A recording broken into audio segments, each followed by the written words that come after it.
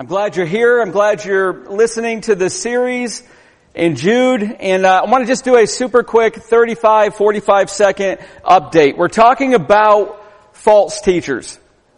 And if you've been wondering during this series, why is he calling out by name these false teachers? Well, I wrote a blog just for that, just to answer that question and a couple other questions with it. And I would encourage you to get on our website, read that blog. You'll understand why I'm calling out names, why there's a biblical precedent. It is war. It is war against false teachers. They are creeping into the church, and we've got to be ready to contend for the faith. And Christians all over our country are stepping into the ring, and they are fighting for the faith of God. Listen to this video. For Cody Thacker, running is her passion, and she was ready to go for gold at her regional cross-country meet held last Saturday. I've been training since June for this race, and it's kind of like the climax of my season to run regionals and see how well I do. But 3 numbers got in the way of that dream. I just don't believe that 666 should be a number that's anywhere on your body, and I did not want that number associated with me. Of course, I was upset because I'd trained all season for it. But in another sense, I stood up for my beliefs and I stood up for God.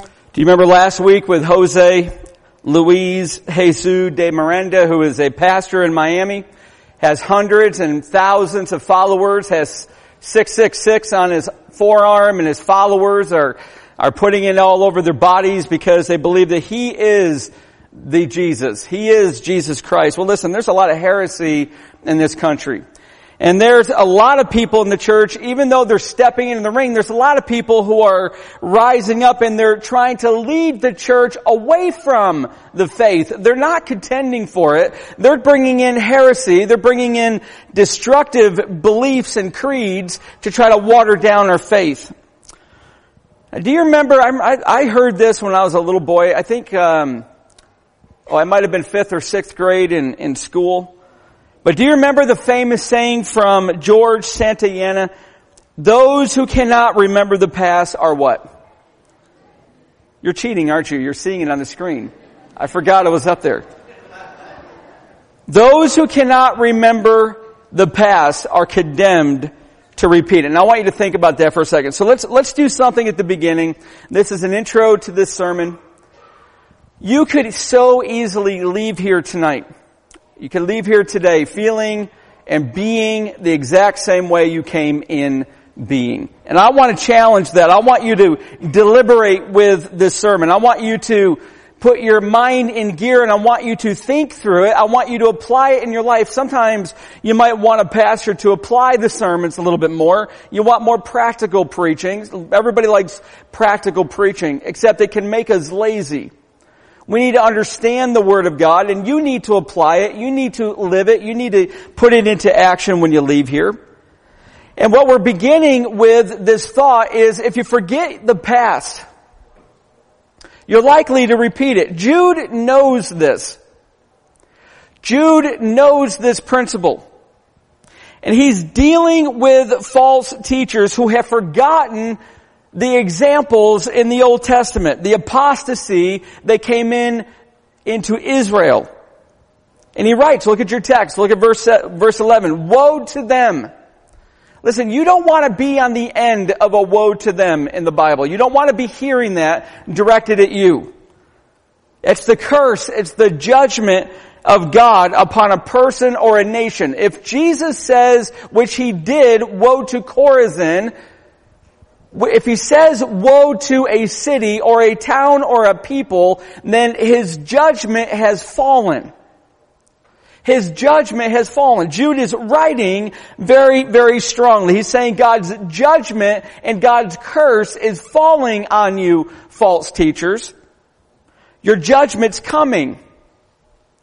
And he's sounding the warning to the churches. Do not follow these false teachers. Don't follow their corrupted path. You get an idea of what this path is. Can you look at again at verse 11? And again, we're introing. We're going to jump into it in less than a minute.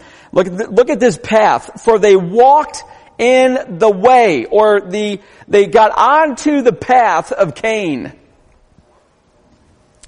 abandoned themselves for the sake of gain, and perished in Korah's rebellion. So they walked in the way of Cain. You're going to see they started to pick up steam. They began to escalate their abandonment in this way. They abandoned themselves for the sake of gain, sake of Balaam's gain, and they perished in Korah's rebellion.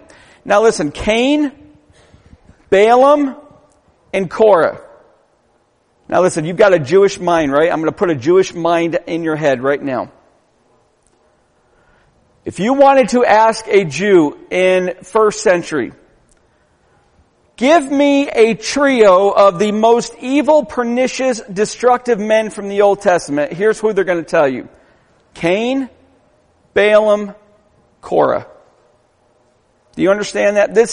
These are the top evil people from the Old Testament. Jude is bringing these examples because they've forgotten the past and they're condemned to repeat it.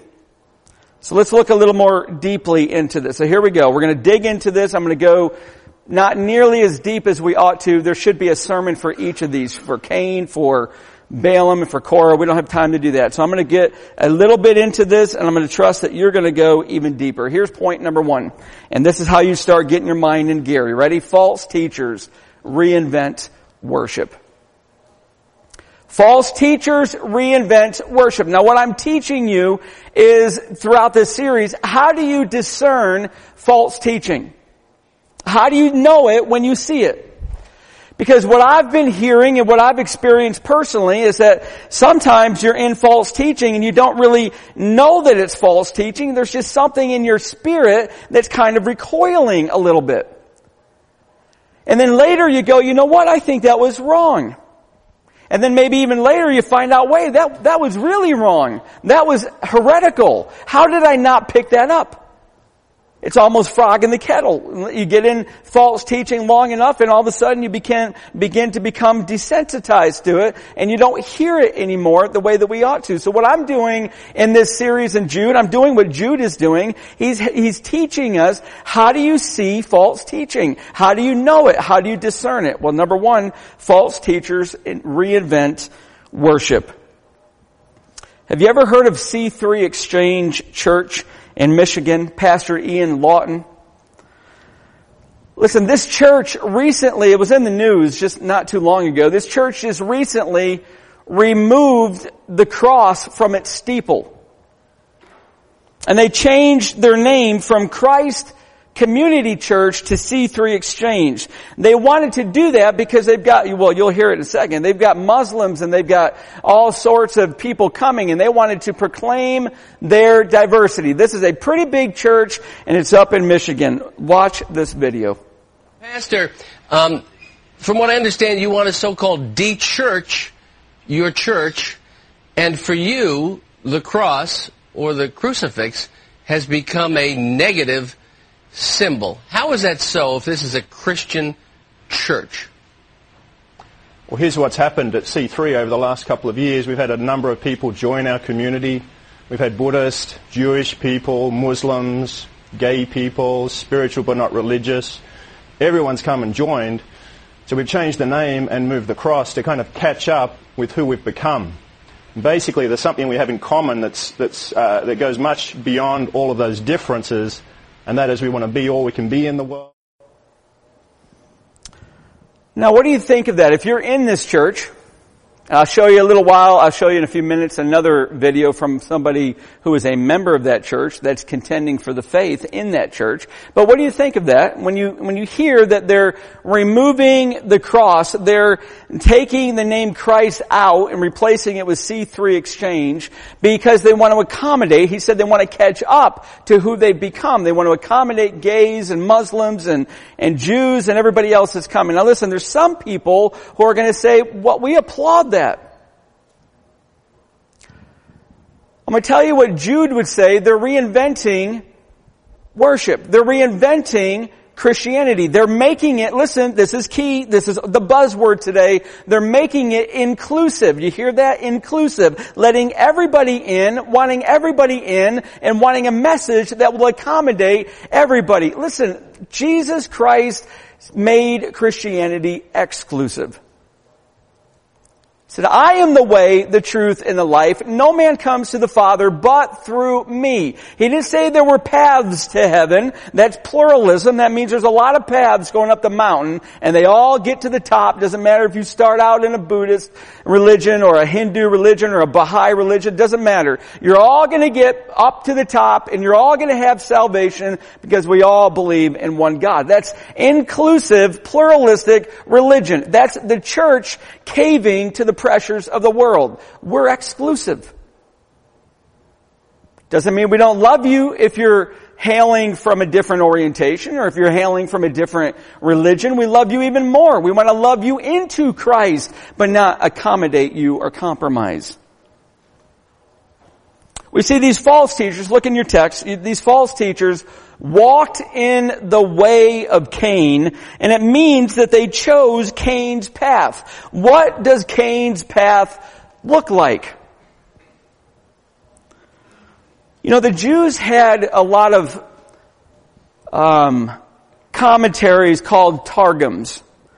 They were often written in an Aramaic language. They would write the Old Testament text in Aramaic language, and then they would write a sermon off of that. Kind of like I'm giving you a sermon today.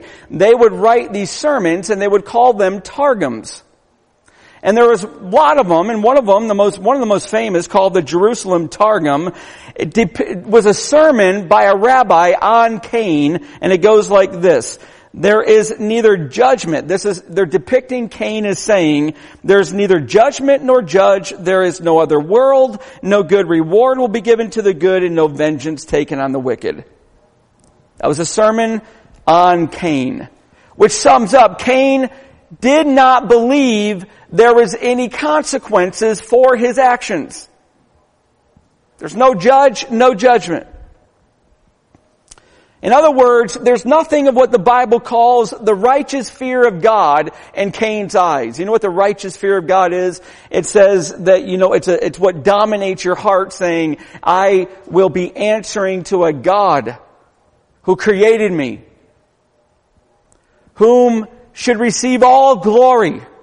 And I am in awe of Him. In my heart, I am in awe of Him. And I tremble at His name, not because I am in groveling, slavish fear, but because He is so great and I am not so great. That I fear Him, I love Him, I adore Him, I worship Him, I want to be with Him, I want to be exalting Him. That's the fear of God. Cain had no fear of God. The way of Cain is to step onto a path where you gradually lose your fear of God. And it comes through the teaching of a false prophet or a false teacher. See, when a person steps onto the path of Cain, when they feel there are no consequences to their choices, that their way is higher than God's way, their authority is greater than God's authority, then listen, they are walking behind the footsteps of a man that's already marked out the path, Cain. And once you're onto that path, the inevitable direction it travels, it's called the way of Cain. That's the way of Cain. So let me just sum that up. The way of Cain is a path you step on. You may not even know you're there for a while because you'll end up there when you gradually lose the fear of God, the adoration of God, the awe of God, the love of God. When you lose that and you don't worry about consequences anymore, you believe your way is higher than God's, your authority is higher than God's, and there is no consequence for your actions, you're firmly walking on the way of Cain. Now, I've had people come to me and say, Pastor Tim, I'm doing something that is really, really wrong. I've got a habit in my life and it's wrong. I know God doesn't want me to do it. And I said, well, you know what? That's a good place to start. You know God doesn't want you to do it, and you're coming to confess that to me, to tell me. So how about I come alongside you and I help you get off that path and onto righteous living. And that person said to me, no, I don't really want to stop. I said, well, why are you even coming to me? Well, because I'm not very happy in my life right now. Well, I could tell you why you're not happy in your life. You're walking in a direction that God's stripping you of joy because He wants to bring you back to Him. But you're committing to go the way of Cain. Genesis 4, you can see it on the screen behind me. Now Abel was a keeper of sheep and Cain a worker of the ground. Brothers. Cain's the older brother, Abel's the younger. In the course of time, Cain brought to the Lord an offering of the fruit of the ground, and Abel also brought of the firstborn of his flock and of their fat portions. And the Lord had regard for Abel and his offering, but for Cain and his offering, He had no regard. That Hebrew word, no regard, means God's actually in dismay. You gotta be kidding me, Cain. You're actually bringing me that offering? It's like his hands are, the word is figurative for your hands go over your face like this. You got to be kidding. So Cain was very angry and his face fell. Now it's clear that God had taught them how to worship. He taught them how to worship. How do you know that? Well, Abel knew. Abel's a younger brother. They knew how to worship. God never asks you to do anything He's not going to teach you how to do. He's taught them how to worship. He knows the story of Adam and Eve when they fell and God took animals and He killed them and He brought coverings for the man and the woman, symbolic of the need for righteousness from some other person or sacrifice to come over you to cover your sin before God, to help you have peace with God. They knew all of these stories. And they were instructed how to worship God. And they knew that it was by faith. They knew that it needed to be a blood sacrifice. That's what it means to be by faith. You're putting your faith that God will accept the offering of this animal to cover my sins. And that takes faith. You can't, some of us like to be engineers. You can't engineer that. That's got to be something you trust. You place your confidence in. They knew what Hebrews would later say, without the shedding of blood, there is no forgiveness of sin. They were taught this. God modeled this with Adam and Eve. And so the brothers each bring an offering. Abel brings an offering from his flocks. It's an animal offering. The shedding of blood. And the shedding of blood, friends, listen, all that means is that you kill the animal. You don't extract a pint and throw it against the altar and the animal goes off and lives. The animal has to die. That's what it means. And Cain brings an offering from his harvest, from the fruit of the ground. And Abel's offering, now listen, this is the fulcrum that you got to get this if you want to understand the way of Cain. Abel's offering demonstrated his need for mercy. I know, Father, I know, God, I'm in need of mercy. I'm a sinner, and he knew that that mercy was a gift from God to him. Now look at it the other way with Cain. Cain's sacrifice, listen, it represented his hard work. It was a gift from him to God. See, one was by faith, the other one's by works. This is the classic controversy between faith and works. God rejects the works because all of us have fallen short of the glory of God. There is no one righteous. No, not one. Even every good work we do is tainted because it's falling short of the perfection and the holiness of God. Salvation has always, in every single case of anyone ever being saved, it's been by undeserved grace, listen, through faith. See, the way of Cain is this. It's a different path than that which God had instructed. It's a new way, it's a false way to worship. When you don't want to come to God in your utter need of mercy, then you come to God through your effort, which is unacceptable. It is worthless. It's a false way because there is no faith in the substitutionary death of Jesus Christ. It's all about me making it because I'm good enough, or I'm trying hard enough, or I've been baptized as a baby, or I'm doing enough church attendance. None of those are acceptable to God. But notice something that we often miss when we're studying Cain. Look at verse 16 up on the screen. Cain was not put out of the presence of the Lord. He chose to leave it.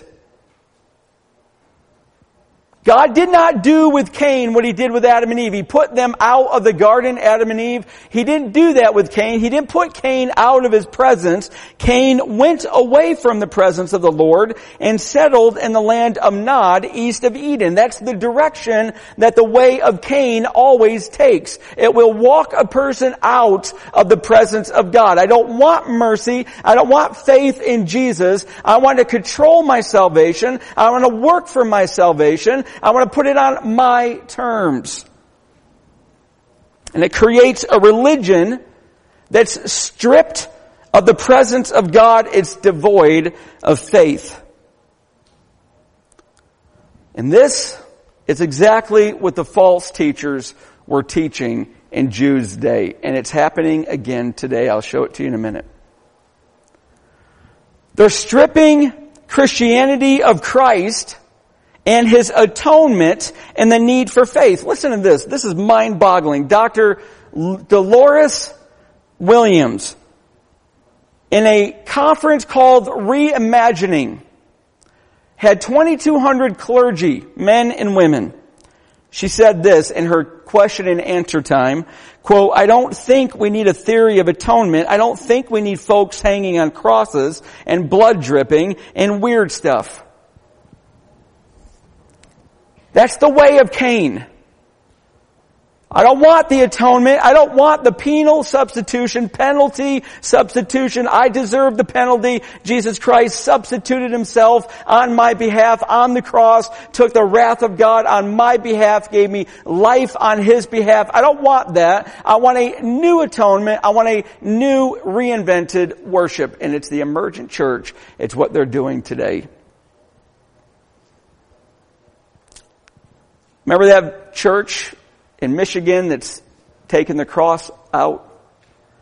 There's a person in that church. He's involved in ministry. He has a comment on that. He's contending for the faith. Watch this.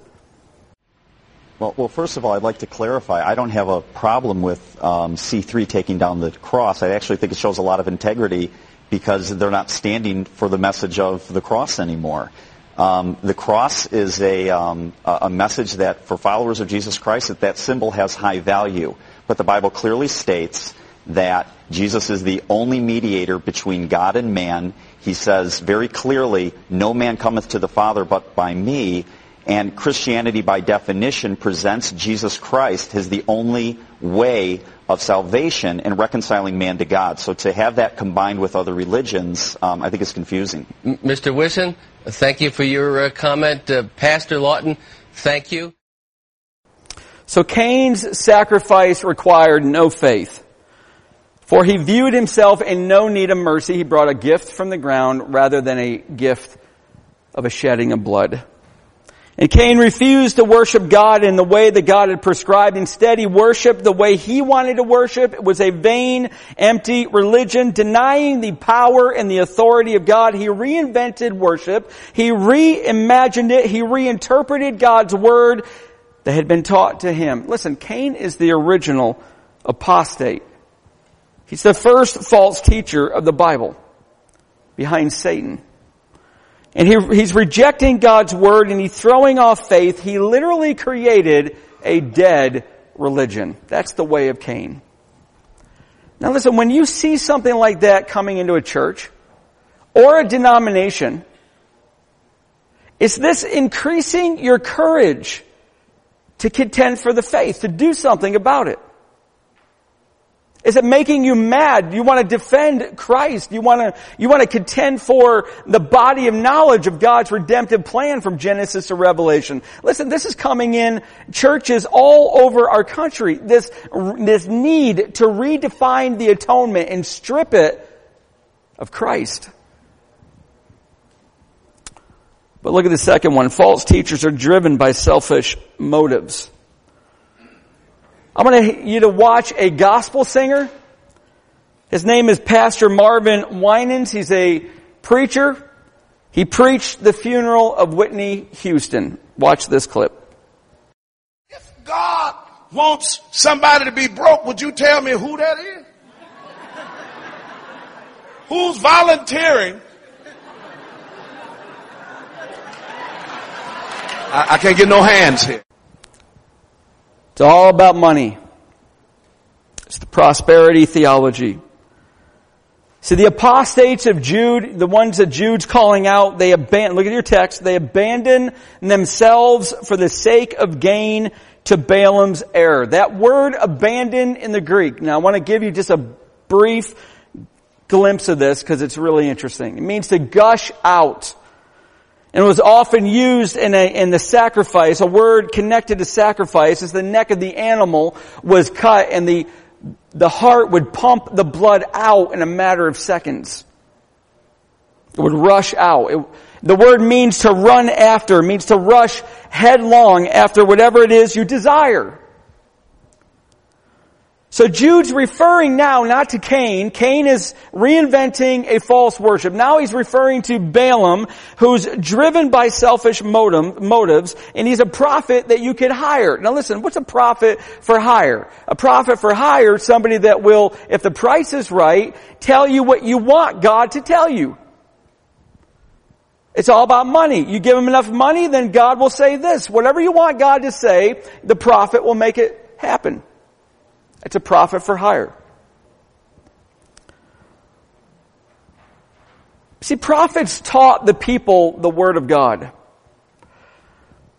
This might be confusing to some of you, but prophets did the same thing that I'm doing with you today. They preached.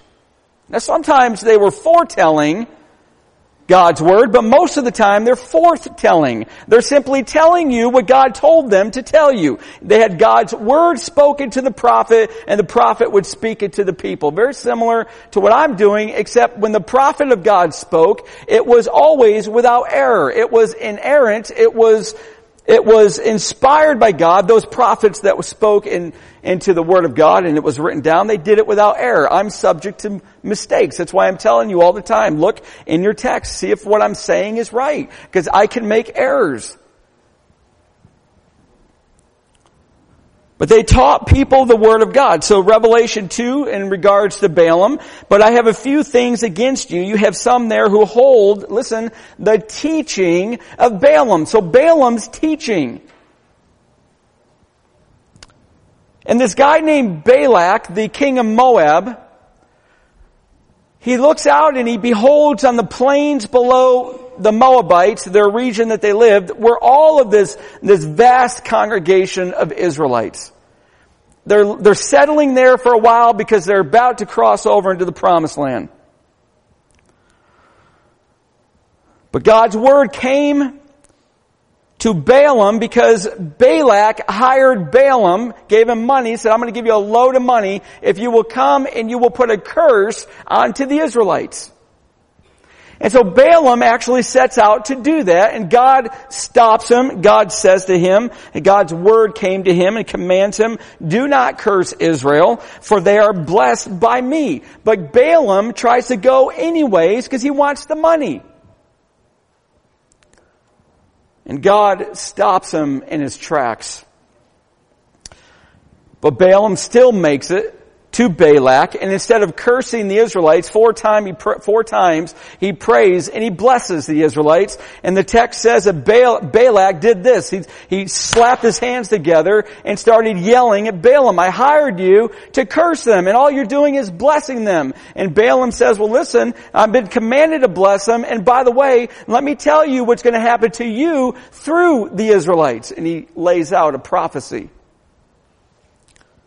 And you might be thinking, well, Balaam's not that bad of a guy.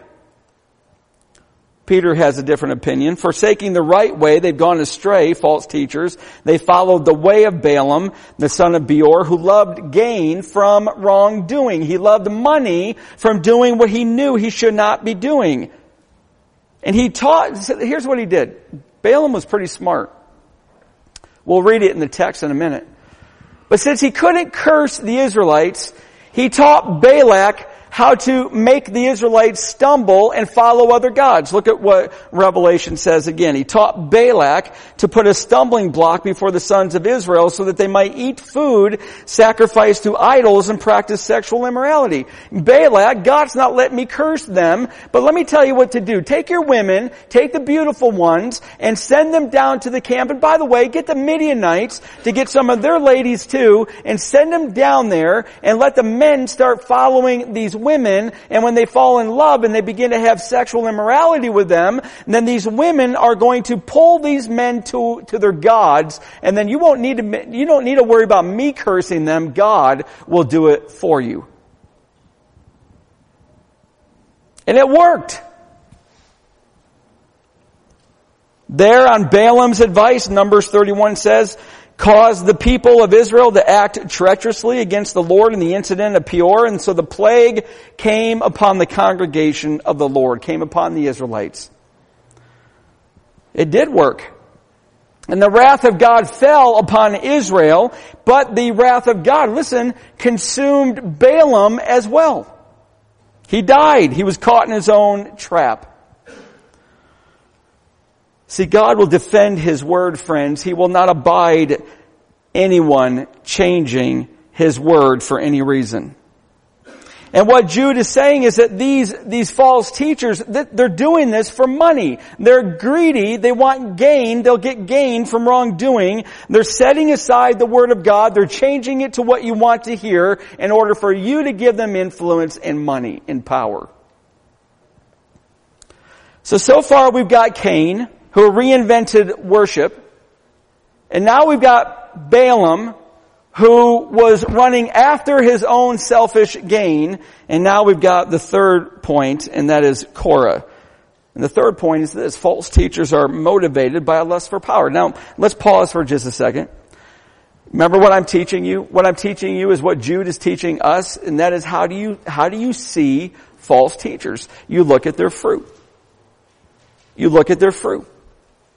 Are they changing the Word of God? Are they reinventing? Are they not happy with what 2,000 years of church fathers agreed on and what the apostles taught in the New Testament? Are they changing it now? This thing called the new perspective of Paul, if you've heard of that, means that, well, you know what? In the 21st century, you can't possibly know what Paul meant when he wrote. So you got to get back into first century and gain a new perspective. And all of a sudden, the atonement doesn't look anything like the atonement that we believe it to be.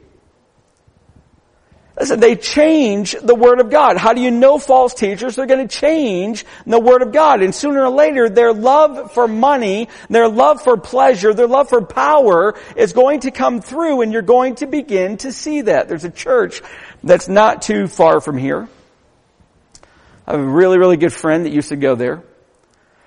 And he had a really difficult incident come into his life, and this is not that big of a church, about our size. And he wanted to go talk to the pastor. Except when he went back after the service to talk to the pastor, there's all these really big, large men in all these dark suits, and you couldn't get beyond them. They actually turned him away and said, no, you need to call during the week and make an appointment.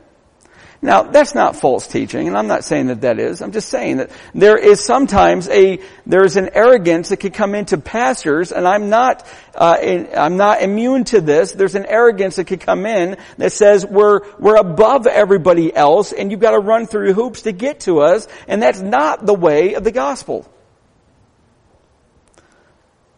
False teachers, number 3, are motivated by a lust for power. Here's Korah. He's the third in this unholy trio. Look what it says. They're going to perish in Korah's rebellion. Speaking of these false teachers. So you've got this way of Cain that's still alive. And you've got this way of Balaam that's still active in the church of Jude's day and in our day too. And now you've got this rebellion of Korah that's still alive. It's not gone anywhere. It's in every generation of the church. See, who was Korah? Korah was a Levite, meaning he came from the tribe of Levi that was so wildly blessed by God that they had the sole job of teaching God's word and protecting the worship in the sanctuary of God. I mean, they had an awesome, privileged status. They were the assistants to the priestly line.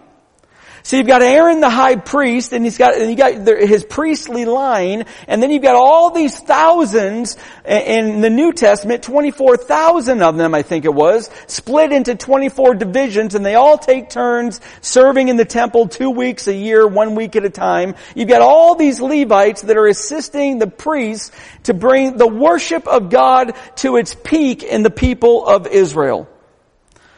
But Korah wanted to be more than an assistant. Now, listen, I remember when I was the associate pastor, I came here in 1996. And for 10 years, I was the associate pastor of youth and counseling and Christian education. And I remember I preached a series of sermons when our lead pastor had to step away for 2 months. And I had people whispering to me, listen, do you think you might go start your own church? Because if you start your own church, I want to go with you. And all these things started to whisper in there, and I could feel the pull of that. Man, I could be the top guy. I can have power. I can have more position. Listen, there is a whisper of power that comes to most people. And Korah wanted to be more than an assistant. He wanted to be in charge. He wanted control. Look what Numbers 16:3 says. Korah became insolent and rose up against Moses. Now listen to this. With them were 250 Israelite men, well-known community leaders. These are the leaders of the church. Here's one of the Levites and 250 of the well-known, well-loved, appreciated leaders in the church of Israel, who had been appointed members of the council. They've got pull, they've got power, they've got influence. And they came as a group to oppose Moses and Aaron and said to them, "You've gone too far, Moses and Aaron. The whole community is holy, every one of them, and the Lord is with them. Why then do you set yourselves above the Lord's assembly?" Here's what they're saying. The whole community is holy. Who are you? You're not above us. We've got the same position as you. Who made you the boss? All right, so a little application. Do you have somebody at work that is over you? And you get that defiant spirit in you sometimes? And you want to say, who made you, who died and made you the boss? Who are you over me? Who do you think you are? Do you ever have that spirit of defiance? That's the lust for power. Paul says, be content in whatever situation, circumstance, position that God has put you in. Be content. And when God wants to move you out of that, whether it's up or down or laterally, then He will move you. But until then, be content. Well, Korah wasn't content. He wanted to move up. And he twisted what God had promised to Israel. Exodus 19. You shall be to me, God said, a kingdom of priests. And so he's saying, listen, we're all priests. We're all part of this holy nation. Well, listen, that's not true. He's a Levite. And there's the priestly line, and there's the Levites, and then there's 11 other tribes, and they weren't priests. It's not until the New Testament there becomes the priesthood of all believers. That means you are just as able to be in God's presence as I am. You can pray and bring somebody that's hurting to God just as easily as I can. You've got access to the same Word of God. You've got access to the same Spirit of God as I do. We're all priests, Christian brothers and sisters, and we all bridge build. We bring the hand of God to the hand of people, and we build bridges. That's what it means to be a priest. But Moses responds, isn't it enough for you? In other words, is your ambition that bad? You're really that ambitious, Korah? That the God of Israel has separated you from the rest of the Israelite community and brought you near Himself to do the work at the Lord's tabernacle? Isn't that enough that you're part of the Levites? You've been given a special status and special anointing and proximity to God's presence? That's not enough for you? And now you want the priesthood too?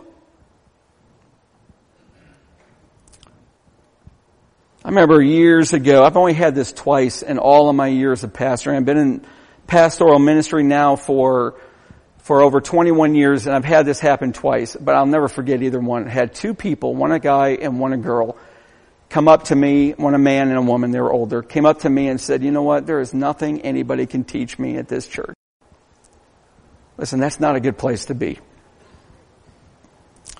Korah had an extremely privileged leadership position and he wanted more. And this is false teachers. They want more power. They want more position. See, false teachers don't want anyone in authority over them, so they attack those in leadership. You know what Benny Hinn once said of John MacArthur? See, John MacArthur was doing a little bit of what I'm doing, and that is calling false teachers out by name. So Benny Hinn got on the TBN, Trinity Broadcast Network. I got a video of this. I didn't show it because it's too garbled, but he got on the TBN and he pointed at the camera and said to John MacArthur, I wish I had a Holy Ghost machine gun and I'd blow you away. I don't really know what a Holy Ghost machine gun is. Pretty sure it would fire love bullets. Probably would save Benny. Oh, that was kind of harsh, wasn't it? That was kind of nice. Watch this video with the theme of Korah in mind. You and Mom get pushed in a corner. God help you. Well, that's a lesson I've learned from you, seriously. God help anyone who would try to get in the way of TBN, which was God's plan and His purpose. I have attended the funeral of at least 2 people who tried. So I've attended the funeral, Paul Crouch says, of TBN, of 2 people who tried to get in the way of that ministry. Didn't really see a lot of brokenness and pain on his behalf, but I'm pretty sure that those who opposed TBN or Benny Hinn weren't on the level of Korah's rebellion. Look at number 16. Moses prayed as soon as he finished saying all this prayer, the ground under, okay, let me back up. He brings Korah and 2 of the other ringleaders and their families together in front of the tent of the tabernacle of the Lord. He says, listen, before all the congregation, then let God answer who is to be the leader. So Moses prayed, God, if you're not behind Korah, then open the ground up and swallow them, and look what happens. The ground under them split apart, and the earth opened its mouth and swallowed them. All of them, they went down alive into the grave with everything they owned, and the earth closed over them, and they were gone from the community.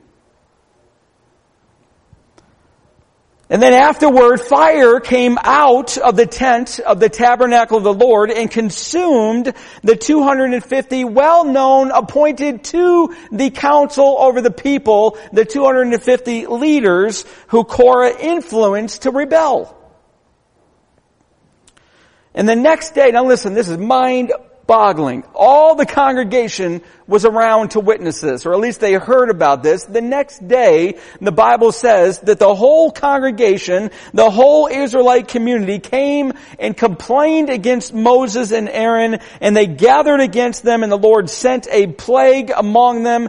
And this is what's happening in Jude's day. They're rejecting the apostles' preaching. They're saying to these false teachers, I want power and I want position. I want to call the shots. Who died and left you, boss Jude, or pastors of the church? It's our time to lead.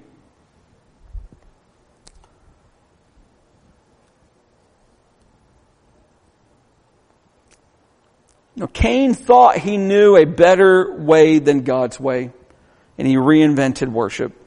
Balaam was driven by greed, and he rose up against the people of God. Korah was motivated by a lust for power. All 3 of them were religious. They all looked religious. And all 3 of them rejected God's word. Cain rejected the way that God said to worship. Balaam rejected, don't curse them, but bless them. Korah rejected, Numbers 16, I have made Moses and Aaron the leaders of this congregation. And Cain was cursed by God, while Balaam and Korah were utterly destroyed, and many more besides because of their influence. You know how many people died because of Balaam? The Bible says 24,000 Israelites. Listen, these are not inflated numbers. Do you know how many people died because of Korah's rebellion? The Bible says 14,700 people died because of Korah, because he led them astray. So friends, will you contend for the faith, warning false teachers and rescuing those in danger? You know, there's a lot of people in Cornerstone doing it. I'm getting emails daily almost with people saying, I am going to talk to this person. I'm going to go to my coworker. I'm going to go to this classroom. I had a college student email me 2 days ago and asked me, Pastor Tim, how do I talk to not only my professor who was at a Christian college and stripping the Word of God of its inerrancy and its inspiration? How do I talk to him and how do I talk to my gay friends? Listen, they're wanting to get into the ring.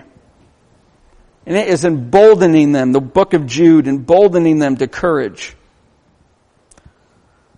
So Cornerstone, step into the ring, contend at your jobs, your neighborhoods, your classrooms, your dorms. Let's get in the ring. Amen.